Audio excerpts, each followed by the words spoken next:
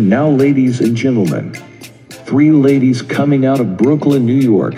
It's the Unfiltered Trio Podcast.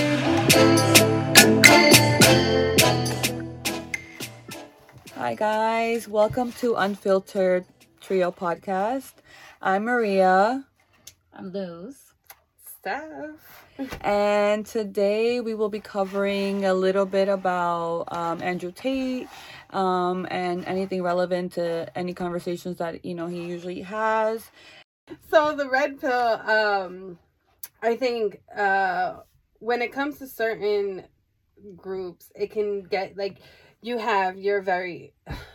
How can I explain Well, of course. So you have your extremes of everything, right? And anything in extreme is no good, right? Right. So of course, like even feminism, I consider myself a feminist as well. But there's a lot of things that are said and done in the feminist groups that ruin it for everybody, and that's why people, groups, and efforts lose traction because of extremists. Like feminists think, well, what, we don't need men? Of course we need men. It's a biological need. I mean, aside from biological need, I think that it's like you need both regardless. Right, there's balance. There has to be balance. Of course. Regardless. So the way that I kind of like think about it, and I'm also a feminist too, because if you're a woman and you're not a feminist, there's something wrong. That's what I... Well, you can be a man and be a feminist too, right? If you believe that women should prosper and get to have equal rights and right, and that's what I'm saying. Like, if you're a woman and you don't believe that women should benefit from the system, then I mean, I don't think it's wrong, right? Because everyone's allowed to believe what they want to, and I'm not here kind of telling people, okay, you're wrong, whatever. That's like extremist kind of like view of it. This podcast should be like a safe space, just just to open dialogue for extremists, and to see kind of like both sides. Right. And I guess that's why we decided to do the podcast, is just to see both sides. And when I'm explaining kind of like the feminist thing, it's in its core basic reason why the feminism movement started was because women wanted more rights and things of that nature. It's just become to an extreme where now it's like, okay, we hate men, right? And it shouldn't be, right? Because at the same time, those are the same men that you want to provide for you. These are the same times where you want a quote unquote high value man to come and pay your bills and come and do X, Y, and Z. I think nowadays things have just been so out of proportion because of that not even generation. I can't even say it's the generation, because half of the time it's like these little girls who are like 20, 21. I'm talking about like still within the millennial, which is us, up to 1993 I think it is. It's just become such, like, I think we have forgotten how things not are supposed to be, but I think we have forgotten the balance of things. So now we blame, like, men blame women, women blame men, and it's just a constant battle. Mm-hmm. Because you have, like, because of social media, and it's so easy to just pull your phone out, press record, like if you're on a date and they'll just put like a tiny little 10 seconds he didn't pay. Oh my bad. Yeah. Like 10-second video of he didn't pay for my meal, or she did this, or it's just like it affects everybody else, and I don't think people grasp like the damage that they do to society. Right. And that's what I think like the red pill does. It creates kind of like this extremist version of traditional values. I think up to the part where it's convenient. Kind of like a hierarchy.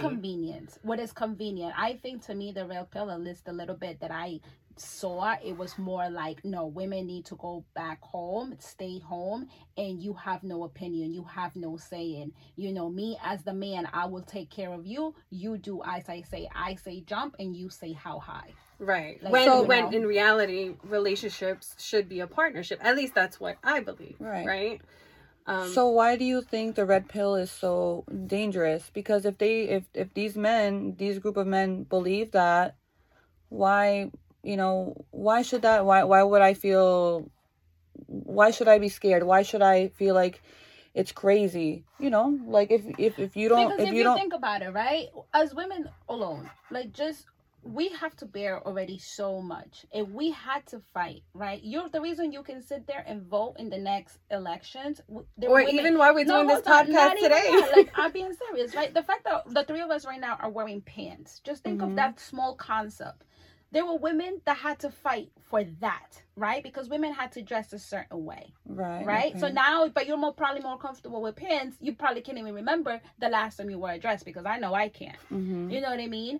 Little things like that. When there's a next election, whether you're into politics or whatever, you know, women's vote now, it counts. That is something that we have to only less than 100 years ago. It was like 50 years ago, 60 years ago. We had to fight for basic rights. And I think when people say equality for women, I don't need to be equal as a man, because I will never be a man. I ain't trying to be no man.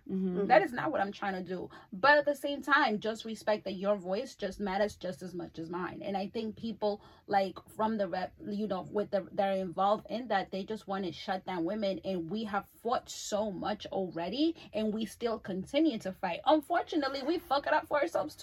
We do. So it's like we want our cake and eat it too. Yeah. And it is just a constant struggle. A lot of times I feel like women are more detrimental for women's rights than men, actually. But can we go back to your point of your fear? So the red pill is very is threatening, because you think that if these men want traditional women, you think if it gets popular enough, it'll take away from women's like power and actual I just think women will get rights? looked at different, just because I feel like now with social media you have OnlyFans, right? A lot of women make a lot of money with that. OnlyFans, if the moment you say I have an OnlyFans account, you associate it with something sexual. I keep doing that. You know, with something sexual, right? So to me, it's like men, like these men, for me at least, they just care about one thing: just be home. You know, don't open your legs to nobody, because the moment that you sit there and they find out that you slept with more than 5 guys, you're a walking red flag. I remember there was one, sorry to cut you off, like there was one little part, whether it was true or not, it was like, you know, Andrew Tate said like women should walk around with the body counts on their forehead. Like, right, we know he's exaggerating. You know at that point. He's not being serious. Okay, that's true. Right. But there are people that would take it literal. They would be like, so how many men have you slept with? So if I tell you I slept with 332, you want to make it 333, like I'm a terrible person. So you're gonna base my whole person, my whole persona, my whole existence because I slept with 332 guys? I mean, would you not judge someone for sleeping with 300? Why? Who am I to sit there and be like, you know, if you told me right now, I'd be like, listen, I slept with 300 guys. Okay, that's on you. Like, what's yeah? That? I mean, of course, like, okay. For example, but like how does that define you in your character? It just means you like having sex, that you're a very sexual person. Other than that, does that mean that you're a bad person? Does that mean that you do fraud? Does that mean that you kill somebody? Does that mean that you're stupid? Does that mean that if you had a kid that makes you a bad mother? Absolutely not. You give it up very easy. That's all it says. Right, and that's another conversation when we talk about value, the way you see yourself. And I don't think that somebody else should be the one to tell you what you are worth or what your value is. I think that's a personal experience with yourself and saying, hey, I no longer want to sleep with 333 men. And you know, it's not benefiting me. Sometimes it benefits. To the porn star, it benefits. The more she sleeps with, the more content she got, you know? Right. I mean, well, like, you know, that's two different types of value. There's monetary value and your value as a person. And that's one part of you. That's one part of you, 100%. Yeah, it matters, but it's not everything. You know, if a man, men make it seem like it is everything. If a man doesn't want you for sleeping with 333 people, why do you care? You wouldn't want to be with that person. No, I wouldn't. So why does it matter? It matters because what ends up happening, right? And I'm going to speak specific with the red pill. With the red pill, men start to devalue women, right? Now, not every woman, and I could say majority of my friends have never slept with a lot of men. right? So the majority of women do not go around sleeping around with all these men. The average woman probably, I don't know, depending on their age, it's different numbers. But now that narrative, because now this is a different day and age, so now most people probably have more than 5 partners, you know, because now what women were doing back then are no longer doing now. Now we have our own jobs, we're making our own money, we've become more independent. So and that's another issue, is that, you know, the family unit is no longer there because now there's a lot of single moms. So you're putting out this narrative that no longer applies to our generation. Right? This is a narrative that can be detrimental to women, because it's like, and detrimental to men if you want to look at it the other way, because now you already don't have as many options. So now you've lowered your options even more, because most women have slept with more than 5 men. So with the red pill, the ideal is kind of like, okay, you can't sleep with 10 men. Let's just keep it at 10, right? You can't sleep with 10, but the man can. I could sleep with 300 women, but you can't sleep because I'm a man. And that's where it becomes a problem, because it's like now you're I can't think of the word. I know what you mean. It's a double standard. Now it's a double standard. No, keep that same energy, and that's where I come from. Keep the same energy. I mean, yeah, you know, like that's. I'm gonna judge you as a man if you sleep with all those women too. Why would I want? Why would I want a hoe? So now, how does the red pill and Andrew Tate relate?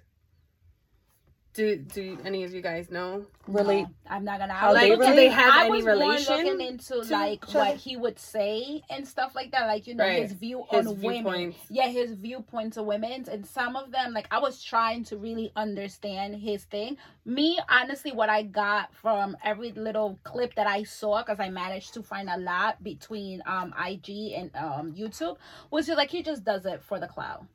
So I can't take somebody like that seriously. I can't, because there was a lot of stuff that he would say one thing, but if you really look in another video, it's contradicting whatever he would say before, you know. And I just can't. To me, everything he was spewing, everything he was saying, it was just for like contradictory. Yeah, like I'm just here. That's it. Well, thank you for joining us here. We will return. This is the Unfiltered Podcast. Unfiltered Trio Podcast, because there's 3 of us. Yes. That allows me to curse. Let's not forget there's 3 of us. And